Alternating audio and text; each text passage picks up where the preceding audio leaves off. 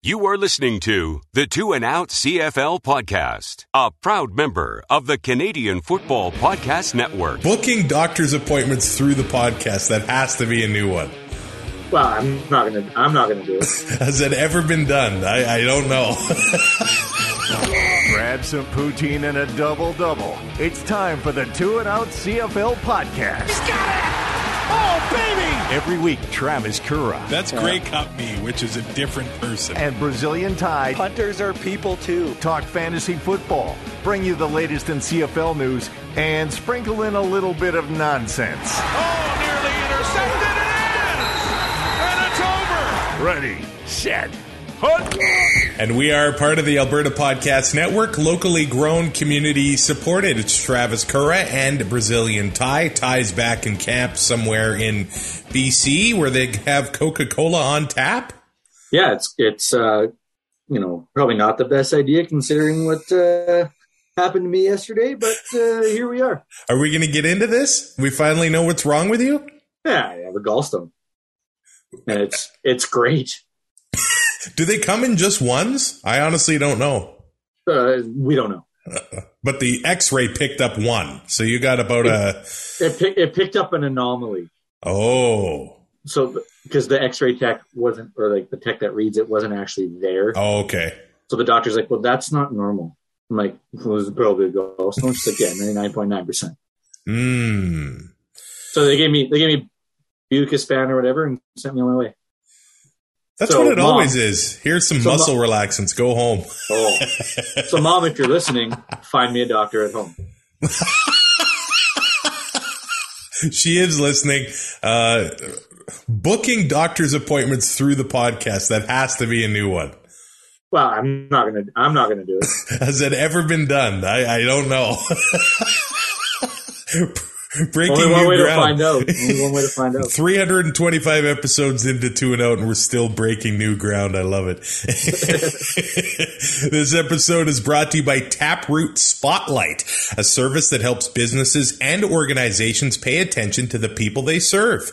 Taproot tells you the news about the people and companies that are important to you. Use that information internally to keep everyone on the same page, or share it with the world in your newsletter, on your website, and on your social media channels. Paying attention pays dividends. Find out more at taprootpublishing.ca/spotlight. That's taprootpublishing.ca/spotlight. In the huddle with Cura and Ty on the Two and Out podcast. All right, here we are, Ty. At this point of the season, there's been a lot of crazy stuff going on in the CFL over the past week. Sadly, a lot of it has to do what is not going on the field. The Kahari Jones thing. And we had something go on the field this week that is not so positive as well. I know it's not chronological order, but we might as well just start with it there. The Saskatchewan Roughriders beat the Ottawa Redblacks 28-13. If you're listening to this show, you probably already know what happened in the fourth quarter of that game. A low hit by defensive lineman Garrett Marino of the Saskatchewan Roughriders on Jeremiah Masoli of the Ottawa Redblacks, not that far removed from an ACL surgery, we should note.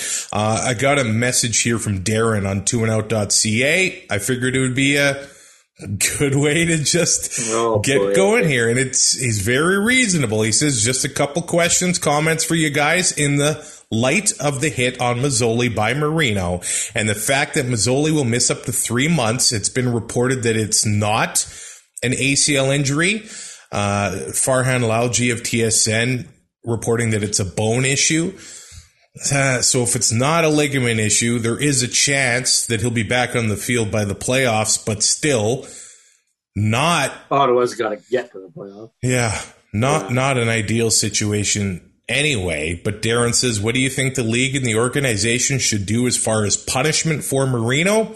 I personally feel the league needs to send a clear message and suspend Marino for a substantial amount of games up to and including the rest of the season. The CFL has looked at some as a joke league, not taking this seriously would not help that narrative. And I would think that the Riders organization should look seriously into releasing him. All right. So the hit, honestly, Ty, I thought that the actions after the hit were almost worse than the hit itself. Of course, the hit was dirty. It's not within the rule book. Diving from that far away. It's 100%. He gets a little bit of help. Like, the tackle does give him a little bit of a push. Yeah. But it's not like he was diving for his waist or trying to get him there. He was going low intentionally. And this isn't the first time he's done it. And it's not the first time he's done it against Jeremiah Masoli. Yeah. And when you hear more and more about this thing, when you hear Nate Bahar's comments, when you hear about what was happening the night before the game, and everything that led up to the game, it almost feels like, honestly, the Riders should have not had him in there anymore. Like, it's, I don't know what you do there, but there was the incident, and I know earlier in the game, there was a late hit by Dino Boyd on Pete Robertson, the leading sack getter in the CFL, now has a broken foot. He's going to be out for a while because of that late hit as well. And I don't think the camera caught everything that was going on in that game, but control was lost. And Marino had tried some dirty tactics before things came to a head with Jeremiah Masoli as well. And the fact that we're now losing a star player for 80% of the season, it's tragic. And it's tragic that we're not talking about a big Frankie Hickson touchdown or a big win by the Riders at home against the Red Blacks. We're talking about this clown show incident. It's sad. And I think there's more people to blame than just Marino. The officials kind of lost control of the game a little bit. It appears that way. Yeah. At this point, to me, the game is pretty much over. You look at lineups and depth charts, like, it's kind of hard to dress enough guys. Where I know. Yeah. Right. So the guys still have to play. He's classified as a repeat offender. This doesn't come as a surprise to anybody. It's not the first time I've had to talk about this. What Nate Bahar had to say after the game about what happened on Thursday night downtown. It's like, what's going through this guy's head? If you want to play in this league and you want to play professional football, you can't be the new William Metro. You can't do that anymore. They want to get rid of that. Yeah, Carson Palmer in 2009 or 2010 probably ruined defense for the rest of time when he got hurt in that playoff game against the Steelers. But ever since then, these guys have grown up playing the game where they know they can't go below the knee, and yet he does it repeatedly. Why not deal with the 300-pound offensive lineman that you've got the problem with, Right. Why don't you go? It's just taking the easy way out. It was just, it's a fight he can win. It's all been said. And he thinks that it is gutless, and he thinks he's helping his team because now, there's nowhere they're coming back now with Caleb Evans. And then the stuff on the sideline, that's just unnecessary. Like, if I'm Craig Dickinson, he's not even coming to the stadium Monday morning. I've already called him and told him you're done. Like, why do you need that crap? And some of them, and I've seen a lot of fans on Twitter feel the same way. Like, I'm not just grandstanding. Like, it's disgusting. The taunting and I can't, from what I've heard, the camera only picked up so much too. Mm-hmm. That being in the stadium and the way he acted on the sidelines when Masoli was down on the field. Yeah. Wow. I can't remember seeing a player get ejected and almost celebrate the fact. Yeah. He thinks that he did nothing wrong. Like, we've seen it in... He's a sociopath. In hockey, this is days gone by and as well when there's a fight and the guys are celebrating, getting booted or whatever. But good night, Jim Kite. Yeah. But as far as football goes, like a cheap shot on the quarterback, and I'm sure his teammates weren't happy about it either. Yeah, because they got to deal with, and let's face it, they're probably defending a guy that they maybe didn't even see the play as it happened, So you're just defending a teammate. That's just kind of how things go. As far as punishment, I don't think we're going to see a 10 or 12 games. That's never happened. And everybody will say I'm whatabouting or whatever, but I just don't think that we're going to have a 10-game suspension off of this. There's been worse plays. There has been. But at the same time, the CFLPA, and I know they always got to represent their members and they always try to appeal. Like we saw with the Chris Edwards thing, the guy's fighting fans and the suspension got cut in half. Yeah. I really think that the PA, whatever they lay down here, whether it's 4 or 2 games or whatever it is, I don't think the PA can really look themselves in the mirror and go and appeal this thing, Well, if he wants to appeal, they have to. Yeah. But, you go in and you defend Garrett Marino. Last time I checked, Jeremiah was always part of the union too. Exactly. You're you can't put that out of the conversation. Right? At some point, it's going to be 2 or 3 games. This can't just be a fine. If it's just a fine, then, the league office has lost all faith. Or the fan bases of every team have lost all the faith in the command center of the league office. It's going to be 2 or 3. They'll try to appeal and get it to 1. I don't think it'll work because he is classified as a repeat offender. I don't know. Even my boss, talking to him yesterday, he's a diehard Rider fan. He's like, that's complete what he did.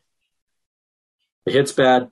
The way he acted afterwards bad. What he did on Thursday night at the keg was stupid. He's digging his own grave, but then he knows that he's going to have the support of the players union to help to try to back him up and get him out of this. And you made your own bed, lay in it. And I get that there's a union, but at some point it's you can't be helped. Was it 2 games ago he was booted for 2 misconduct penalties in a game? I think so. So it's this season I'll admit, and maybe people will take this 30-second snippet and call me an idiot. But I enjoy players that play on the edge. 100%. But this is it's a clown show. There's a difference. There's a difference. Yeah. You got guys like that.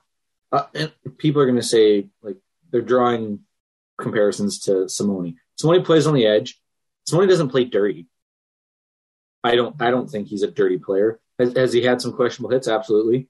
That the hit on Collaros, I think that was circumstance. Collaros slid late. It is what it is. It happens. But when you play on the edge, stuff like that is bound to happen. Yeah. Marino's not playing on the edge. Yeah. He's playing Mm-hmm. That's all. That's what it is. Diving at a quarterback's shins from 5 yards away, for that no reason. The ball's gone. Doesn't make any sense. Yeah. You're going to do stuff like that. Players around the league are going to lose respect for you. Let's be real. The only reason that players around the league know who he is because of how he plays now. Yeah. And then now that's, I don't think there's a lot of defenders or a lot of people that are going to defend him in the league now. And I think that's going to slowly trickle through that locker room in Saskatchewan. They're like, what are we doing here? Craig Dickinson. Fool me once, right? This is fool me twice, shame on me. At some point, it's got to end. He said there were no game balls handed out at the end of the game. Mm-hmm. He didn't say anything to the team, and that said more than him addressing it, is what I read. And it's oh boy. When you come home late, an hour, and your mom and dad don't even say anything to you, you just go to your room. It's I might not wake up. I don't know if he's going to get cut by the team. I don't know about that. He's definitely going to get punished by the league and the team. Something's going to come of this. Yeah. It has to. Other than the written apology, the written statement he's going to read and post on Twitter that we know is a lie. At this moment in time, recording the show, they've said that they're not going to release or come to a decision on this thing until sometime Monday. From what I gather, it seems like the league's kind of investigating how the whole game went. And they should. Yeah. Everything that has... It seems so cheap to say that everything that led up to that moment, because what was that moment? Like that's it. Everybody said it. It's gutless. It's classless. And it's what makes me feel sick is I'm a fan of Jeremiah Masoli too. And what did he do to bring that? And some of the, caught in the crossfire. Allegations from Nate Behar that he's using racial slurs at the bottom of the pile. I don't know. I don't think you can sit down a guy like that and suspend him for 2 games and expect him to be a different person. So no, he's not going to change. Yeah, maybe it is best that the Riders do just say. I will say this: if Nate Behar gets fined for his media avail after the game, and they do start, and I forgot who put it on Twitter, they're starting to go fund me. I'm donating to that. I think lots of fans would donate to that and cover that fine for Nate Behar. It was again, it's out of a tragic situation, but to see that fire and that emotion, and to not hold back, and to be completely honest in front of the microphone, that was awesome. It was the opposite of Shane Wright on Blue Jay Central. Oh, I wasn't staring down the Montreal Canadiens table. Yes, you were. You said you were on after the draft, after round 1. You said you were staring them down. Walk it back the next day. Get out of here. Nate Behar, everything he said, off the cuff, but I have no reason to not believe it. Yeah. If it was just a one-off about the racial slurs and stuff, where Marino had never done anything untoward before. I know. And I don't think Nate Behar would go out of his way to try to bury a guy with that kind of stuff if it wasn't true. He made a lot of new fans that night, whether he wanted to or not.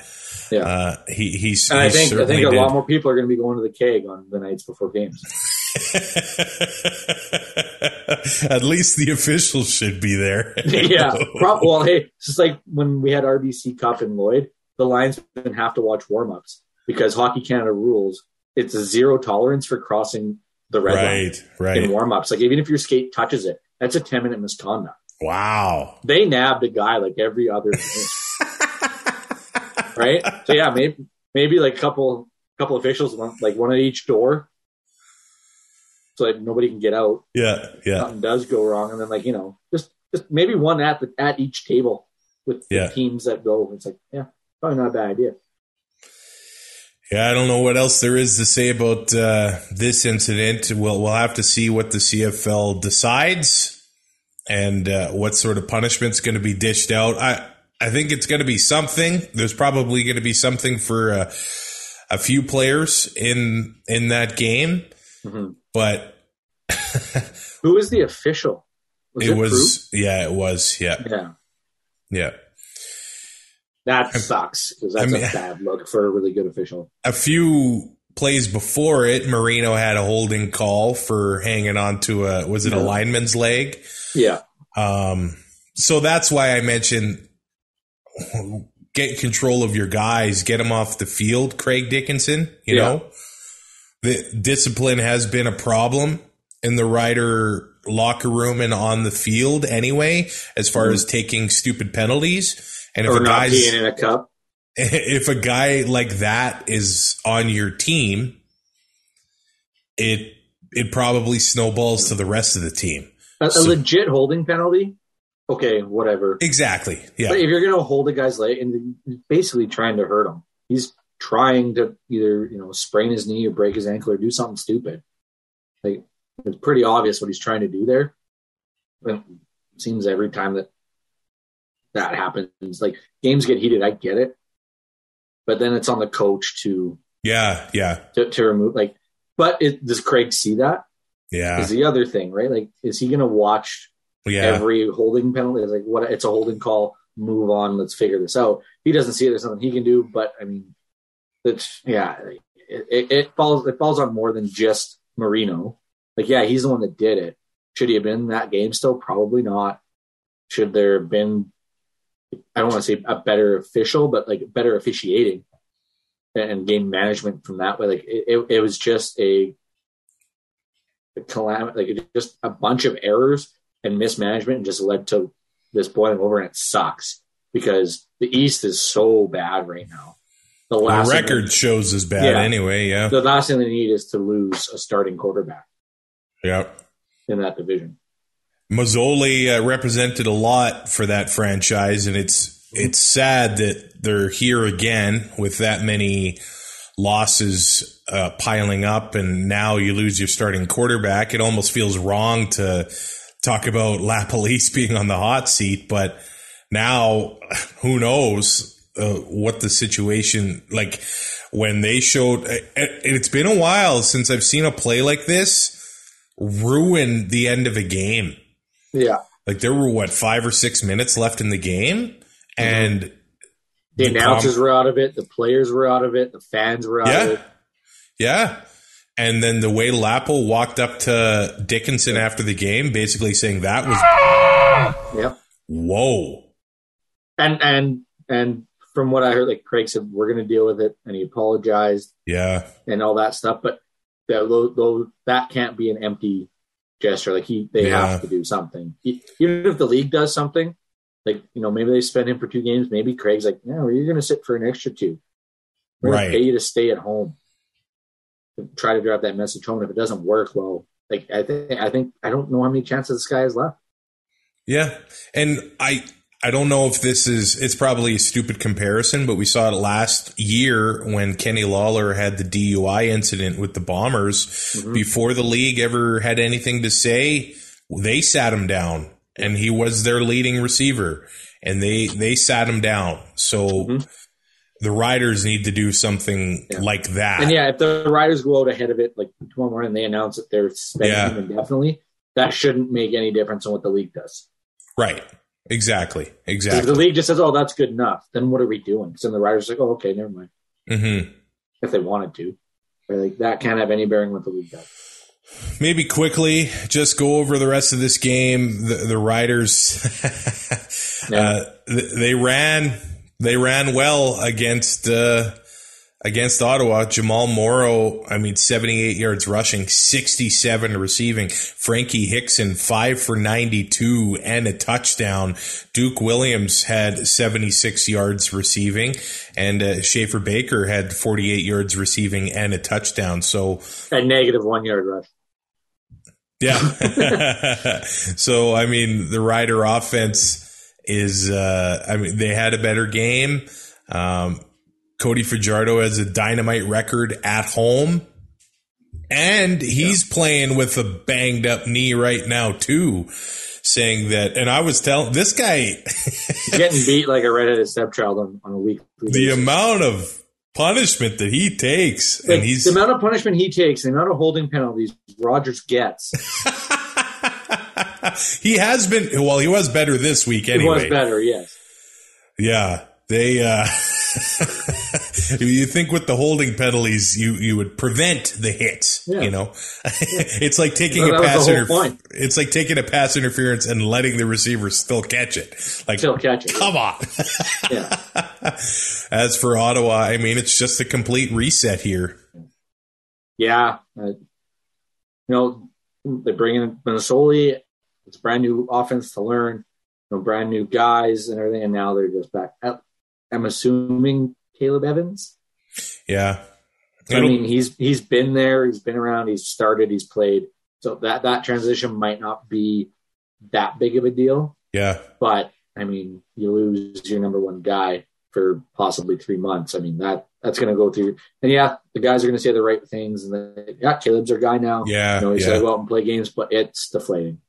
Well, and they said that Mazzoli represented hope for the franchise, you know? Franchise fans, man, everybody. Yeah. Yeah. And here we are. I don't know if you put Lapo in the hot seat yet. I think even if Masoli doesn't get hurt this year, I think he still makes it in the next year, but he would have to turn it around in the first 4 weeks, or he's Kahari Joe. And I have such a hard time with coaches. Sometimes I feel like quarterbacks and coaches, if they don't succeed right away, then they get fired or they traded or cut. But look what Winnipeg did with their front office. It wasn't long ago. Like, if they don't win the Grey Cup in 2019, actually, O'Shea's probably gone. Or damn near, or damn close. Like, starting the year 0-2, gone. So next season, right? The Zach Collaros move late in that season, and then winning the Grey Cup. Now it seems strange. Like, how would they ever fire Mike O'Shea? They're 5-0 again. You know, they're. Why was this even a discussion in 2019? Yeah. Ottawa now sitting here 0-4. And what, a game back? Yeah, that's the wild thing. Toronto is 1-2. But Ottawa does have Hamilton on Saturday with their brand new punter, John Ryan. Yeah, they can have him. 1 point at a time, baby. Take Andrew Scheer with you. Well, I mean, talk Mike O'Shea, Zach Collaros. Let's talk about that game, because you weren't on the show last week, but I said to Joe Pritchard, I said, let's be honest, I'm not on the show because you don't want to wake up early. Yeah, that's true. And do I? And I said to him, you think the MOP is going to let that young gun, show him up? Nah. He's going to show up and he's going to have a game. And he had a game. He didn't throw for 300 yards. That's fine. He didn't have to throw for 300 yards. But we'll say this. The defense won them the game. Whenever you give up a kick return to open a game. Yeah, you're asked Saskatchewan to let go. Yeah, it happened to Saskatchewan a couple of weeks against Montreal. Now Montreal's had a coaching change since then. But open the game with a kick return. And then all of a sudden it's 14-0 when Winnipeg gets the ball. Mm-hmm. Then you're playing from behind. And Nathan Rourke and the BC Lions, that's unfamiliar territory for them this year. Well, and we knew this was going to be a test. I mean, I don't want to say it was handed to them, but this could have went a lot worse had Winnipeg come in on a full week. Winnipeg came in on 4 days rest. They had one full practice. Yeah, right? Like, BC had a chance, and they showed up and they were flat to start the game. And in that second quarter, everything started to click a little more, and it looked like they might be able to tie this game up, and then the Bombers just pulled away. Everybody wants to talk about, calling that offense vanilla and all that crap. I've never had a bad bowl of vanilla ice cream, so I don't see how that's an insult. Well, Willie Jefferson. But let's be real. The offense, how many points did the offense score? 21. Wow. Defense and special teams are what they don't have the defense that they do. They don't have that special teams return. The Lions outscored them 22-21. I'm not sure if we're giving the offense enough credit here. They had the ball for 39 minutes. For sure. That's ridiculous. It's stupid. Yeah. But, Ellingson had 98 yards. Dalton Schoen had 117 yards. Ellingson had a touchdown. Schoen had 2 touchdowns. Some of the throws that Collaros was making, and not only the throws themselves, but the way he'd get away from pressure and then make the play, that was MOP play. And what Winnipeg does, when you turn the ball over, you're going to pay. They capitalize. So many other teams, Edmonton will, defense force an interception, then 2 and out, punt. Yeah. Winnipeg and Calgary, they seem to make you pay every single time. Mm-hmm. But nobody was talking about Nathan Rourke after the game. The throws that guy makes, well, and honestly, the plays that Rhymes was making on the ball too, and that that 66-yard touchdown to Rhymes. Two of them were gorgeous. Yeah. And that 66-yarder to Josh Pearson, an absolute laser. Like, yeah. I'm telling my wife, like, I got to figure out a way to go to the Edmonton and BC game because it's on a Friday night, and I've like used all my holidays. But COVID. COVID. My boss has season tickets too, so I can't run the risk. We'll put a mustache on you. You'll be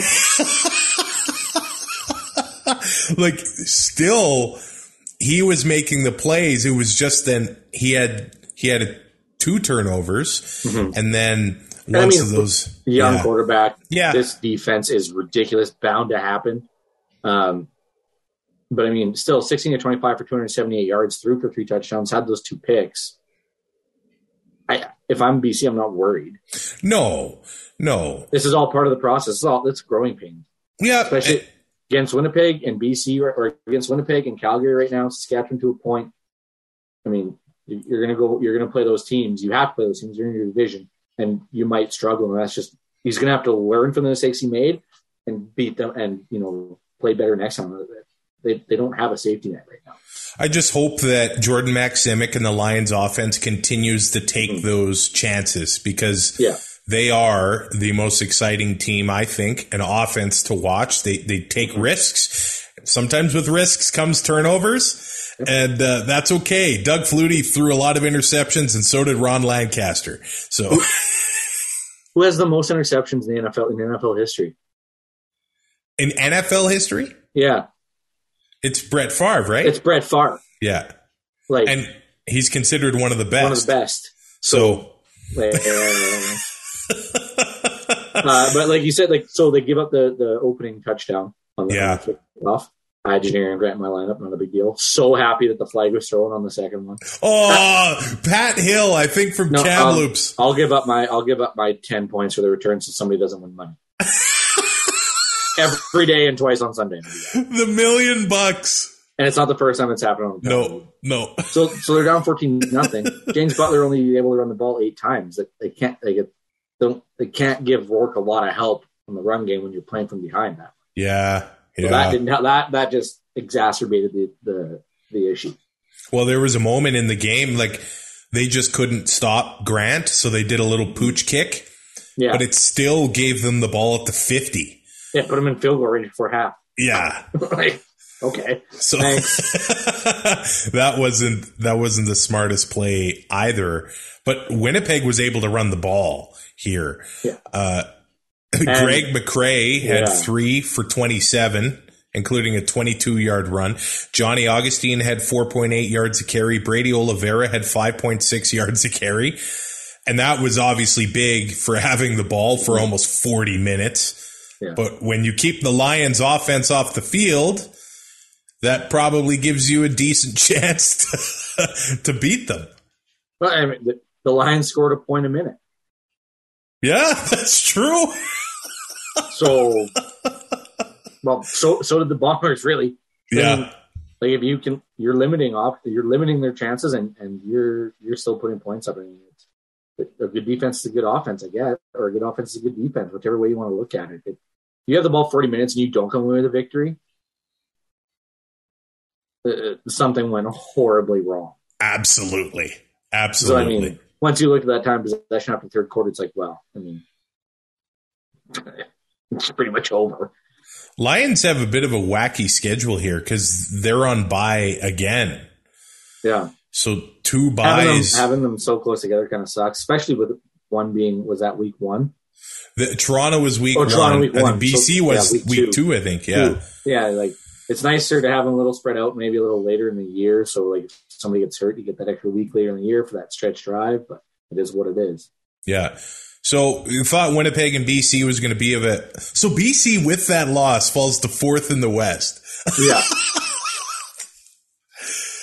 The Western Division is madness right now. Yeah. And Darren did say in his email as well, he says, secondly, it's pretty obvious that the West will have a crossover team this year. Do you think that one of the big four in the West would consider playing their way into the East for an easier route to the Grey Cup? And I will say this again this year, like I have every year. No, there's a reason. You do not want to lose games going into the playoffs. Well, and there is a very reason why there's never been a Western crossover team in the Grey Cup. Playing on the road sucks. Twice in a row in the East. Yep. And, well, we just talked to Ricky Ray. The 500 Toronto Argonauts beat the crossover Edmonton team, go into Montreal, win, go to the Grey Cup, win the Grey Cup. Get hot. They got hot. Well, and sometimes... You really if we lose our last two games, we can be the crossover team. How does that sound? Not Give good. me a break.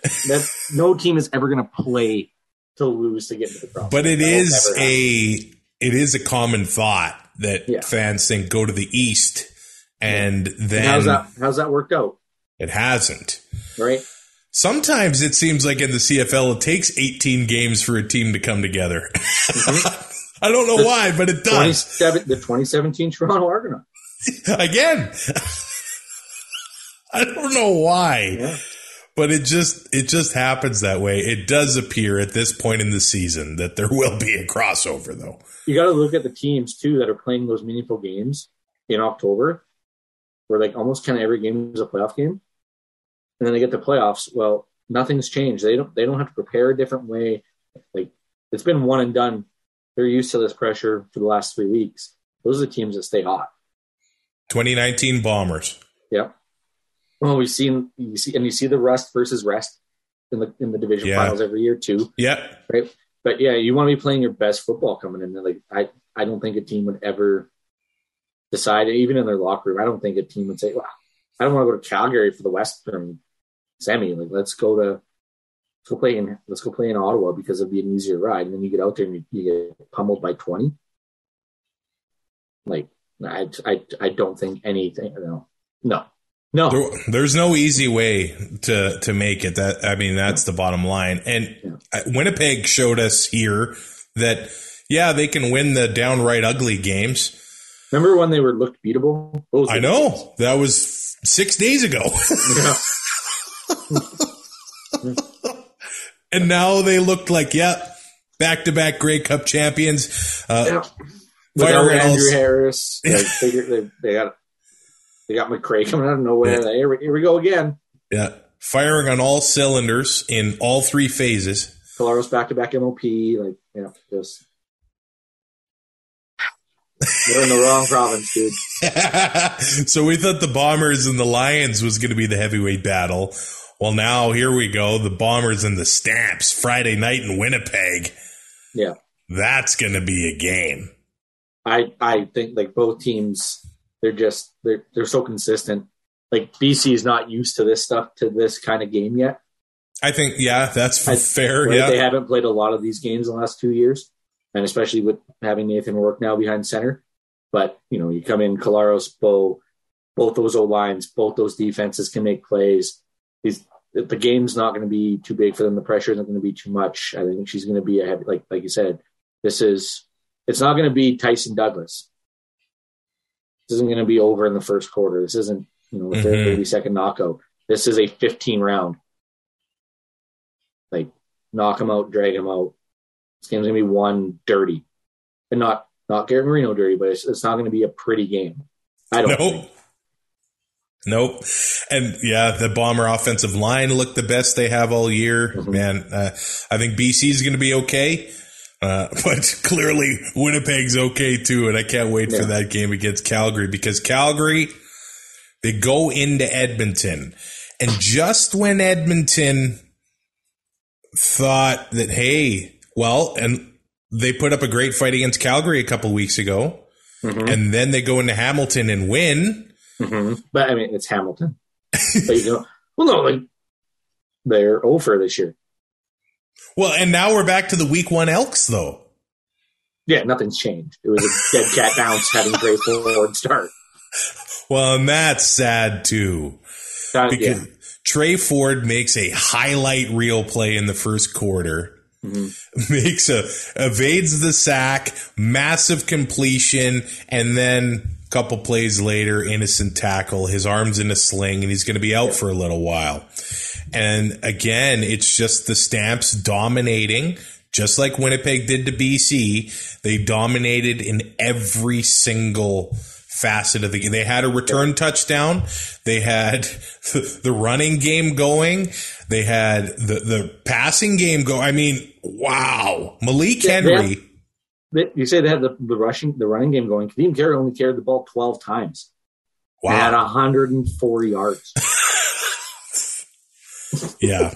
Yeah, they were forcing turnovers. They were, man. And Malik Henry now leads the CFL in receiving. Yep. 12 catches. Yep. This is just against Edmonton in 2 games. 12 catches, 323 yards, 2 touchdowns. Is that any good? Yeah, that's good. I can't remember who that DB was, but if it was Aaron Grimes, I would definitely have remembered. I don't think he was playing. No. But there have been some bad looks and some bad plays by DBs this year. That was so bad. That was so bad. You know, like, and they were. I'm sure Chris Jones was ecstatic about that play. Yeah, I wonder what the mood was in Edmonton this Sunday for a fan day at Commonwealth Stadium. Oh. I'm sure Jones wanted everybody to run lines, but like, Dad just yelled at Mom. Now supper's awkward. Like, that's what it would feel like. Let's contrast to the big money guy in Edmonton, Kenny the King. Mm-hmm. What, $300K? Getting paid more than the quarterback through 2 games against Calgary. 5 catches, 28 yards. In this one, I think that's just against Calgary. Yeah, that's 2 games. And I think in this game, 2 for 7. But if the guy's making that kind of coin, you've got to perform and have big games against the tough opponents. That's just the bottom line.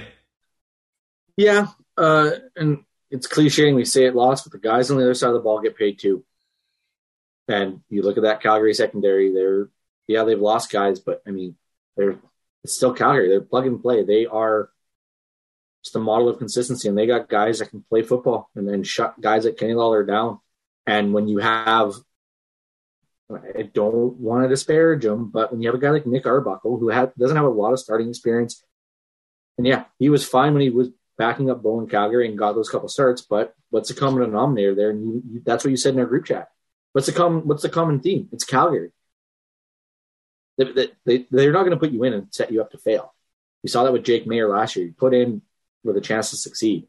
Nick Arbuckle comes in to Edmonton and didn't start this game, but I mean, he gets in. He was basically the quarterback. He was the quarterback of record, I would think. Maybe. I think so. Trey didn't play that long. Yeah, who knows? Yeah, but I mean, he doesn't have that experience that, that 40, 50 games or 150 like Bo to make, the decision making just isn't where it needs to be. And maybe the skill isn't either. Like, he just hasn't had that opportunity yet. When you have a guy like Nick Arbuckle throwing you the ball who hasn't done it a lot, I mean, that's going to affect Kenny Lawler too. Like, he can't throw the ball as well. Toronto had to see something to let Arbuckle go so quickly. Yeah. They chose McLeod Bethel-Thompson. And I don't think it was what they saw in McLeod Bethel-Thompson by the looks of the way this year's going. I think we all know that Arbuckle needs to limit turnovers. Yeah. And that really just hasn't happened. It seems like every week his interceptions are over touchdowns, and that continues. Like, he's not going to be long for the Elks, the league, let alone the Elks. Yeah, he went 13 of 20 for 97 yards and 2 picks. It was it is a team game. It was rough all around for the Elks, though. This is just It is another one of those games where you just got to try and flush it and move on. But I honestly do believe this, and I said this in our CFL group chat, that this is just an 18-game training camp. for Chris Jones. I don't think they're not looking for wins. They're looking for results. Whether that's like, when I say result, I mean on like player results. Like, how is this, like, can this guy play in this system? Like, we stats are a nightmare when it comes to the Elks because I got to add new pages every friggin' week. The pain in my ass, but it's a labor of love. But no, like, I don't think Chris Jones is in the business of winning football games this year. Not right now. He'll want to win, but he wants to win. He would love to win and build along the way. But I think he's putting the build ahead of wins right now, and he's got to find the guys that can play. And if that means going out and getting Vernon Adams, which I think that boat's kind of sailed. I don't know if Vernon Adams, like, I don't know how big of a trade chip that is for teams now because they've seen it. They've seen him start enough, but and now there's competition for a quarterback with Masoli going down. Yeah, but he needs to find out if Trey Ford is the guy going forward, and that's going to be harder now. So now you have to play Arbuckle, or you have to play. You got to move Loxley back, quarterback. Taylor Cornelius already been named starter for Thursday. Like, we're going to see a bit of a quarterback carousel. I think he's going to wait. Like, he's going to be, what do I got? Who do I got? Who can do what? Figure that out. Same on the defensive line, stuff like that. Like, he's got to find the guys, and that it's going to be a tough year. But I think that's going to pay dividends down the road. He's not going to be on the hot seat. I think that's obvious. He's not getting fired if they go. I think he's got a 4-year contract. So yeah, he's not getting fired if they go 2-16. As long as he improves next year, and then come 2024, we could be looking at a 14-4, 15-3, 12-6.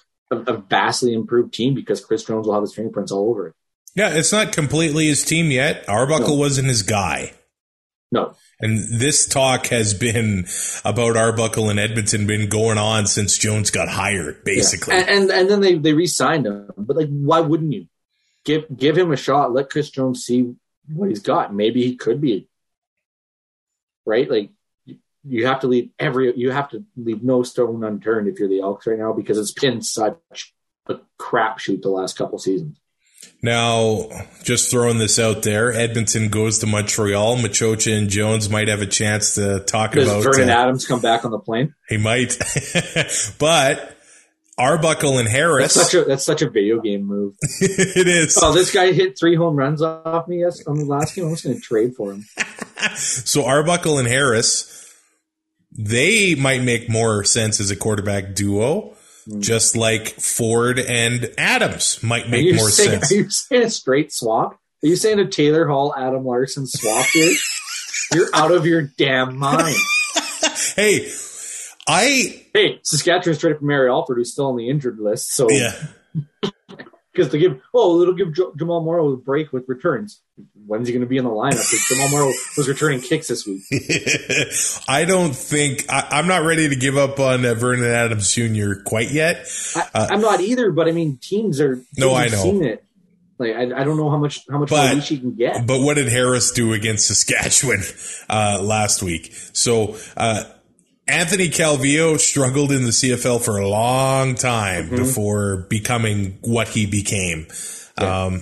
There is MOP talent in Vernon Adams Jr. He's got the ability to do it. I think he needs, and I don't know if Machocha is going to be the coach to bring that out of him. I thought Kahari was the guy.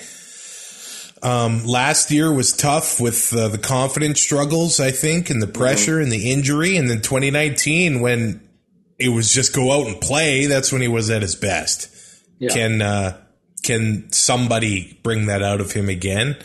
I think so. And I think if you have Kai Loxley, Trey Ford, and Vernon Adams Jr. in the same, that's a lot of athleticism for your quarterback group. Yeah, I mean, you find one guy, you need to hit 1 of 3. You need to find one of those guys to be your starter, and you've got to be right. Yeah. I like this decision. Kai Loxley, though. He's been a Swiss Army knife, so to speak. Like, 3 carries, 26 yards. He had 2 catches for 61. Like, the guy's all over the place. Yeah, he's fun to watch. And you know that at some point, I do believe he's probably going to start a game this year. He probably will. Can he do the Mr. Perfect throw himself the football? I want to see if he does that. He's got to toss the towel behind the back. Yeah, he's got to spit the gum, slap it 14 yards. But here we are in 2022. Be a better punt than Bedford. I love Manny Arsenault, but he's the Elks' leading receiver when you're paying for Kenny Lawler and Darrell Walker, and you have Darrell Walker. Yeah, it's not a great situation. I'm happy for Manny. That's great. But kind of got a three-headed monster at that receiver position with those two guys. But if you're looking at that, Manny shouldn't be the guy leading the way. As for Calgary, I mean, Peyton Logan has 9 yards a carry. You get 5 for 45. Kadeem Carey, 8.7 yards a carry, 104 yards. Malik Henry is just okay. So he's got 150 yards. What, 84 more yards than the next closest receiver, Kamar Jordan? Yeah. And they were happy to have Cody Grace punting the ball back there again, I tell you that much. Yeah, I mean, normally when you can, push teams back and make them start deep in their own territory, usually you have really good success. When that team's Edmonton, even better right now. With Pod Power, our sponsors are making it possible for us to amplify the voices of Albertans and Alberta podcasters. This episode, the Edmonton Community Foundation is helping us give a Pod Power shout out to What's the Cheese Meese, a new podcast with an inside look at Pilipinix identity in Edmonton. Cheese-meese is the Tagalog word for gossip. Subscribe to hear weekly episodes about disappointing your parents, breaking it to your friends that you're not Italian, or trying to figure out why you punched a car, and much, much more. Wow, it sounds like... Two out of three ain't bad. What's the Cheese-meese is produced by CJSR, Edmonton's campus and community radio station. Download it wherever you find podcasts and on what'sthecheesemeese.transistor.fm. That is TSISMIS. All right, Ty, there are only 3 games on the slate this week.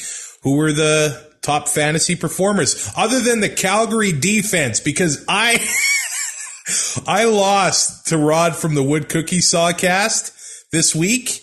And you had a big victory over Trey from the Canadian Football Countdown. Huge. I lost by 5 points, but that Stamps defense scored 26. Of course, it does include the return touchdown, so that didn't help. If the Calgary defense was a quarterback, they'd be number 1. Kolaros led the way at 24.3, Rourke 19.7, Bo at 19.2. When it comes to running backs, the Calgary Stampeders would have been number 1 here as well. The top 4, Morrow, Logan, Hickson, Carey. 2 teams. Yeah, 23.1, 22.5, 16.4, 14.8. Walter Fletcher, 5th with 10.3. Hey, and he's going to start this week against Edmonton, who just gave up a pile of yards to Calgary. Wide receivers, Calgary's defense would have been 4th. There must have been some big receiver numbers this week. Dalton Schoen, 31.7, led the way. $2,500. Yeah, Rhymes right behind him at 31.6. Malik Henry, 27.6. Ellingson, 22.8. And Duke, 5th with 17.6. The big salary guys aren't bringing in the big points. No. That's the thing, though. You pay for those big salaries, you have to find those $2,500 guys. Those are the guys that can win weeks for you. The wrong guy, like you put in Marquise Jackson for a week, you're not getting anything. Are you trying to? Oh yeah, so that is not a ricochet. That is a direct shot. I'm having a rough year, but the season doesn't start till Labor Day. It doesn't start till Labor Day. Well, no, our fantasy season's well underway. Well, there's week 5. I don't know. Thanks a lot, Garrett Marino. Yeah, I don't know if week 6 is gonna top of this one, but there's going to be a lot of conversation going into this week. Thursday, we've got Edmonton, Montreal. Friday, Calgary, Winnipeg. And then Saturday, Touchdown Atlantic. Riders, Argos. And then following that, Red Blacks, Ticats. Whoa. It's only week 6? Yeah, I know. But like when I was at my cousin's there last weekend, my uncle's like, when is football start? I'm like, it's week 4. He's like, what? I'm like, yeah, man. We're in it. We're in it. Rate, review, and subscribe to 2 and Out on your favorite podcatcher. I will be talking to you on Thursday with who? I don't know. You'll just have to see come Thursday. We'll talk to you soon. Thanks for listening. Find more great shows like this at CF Pod Network on Twitter.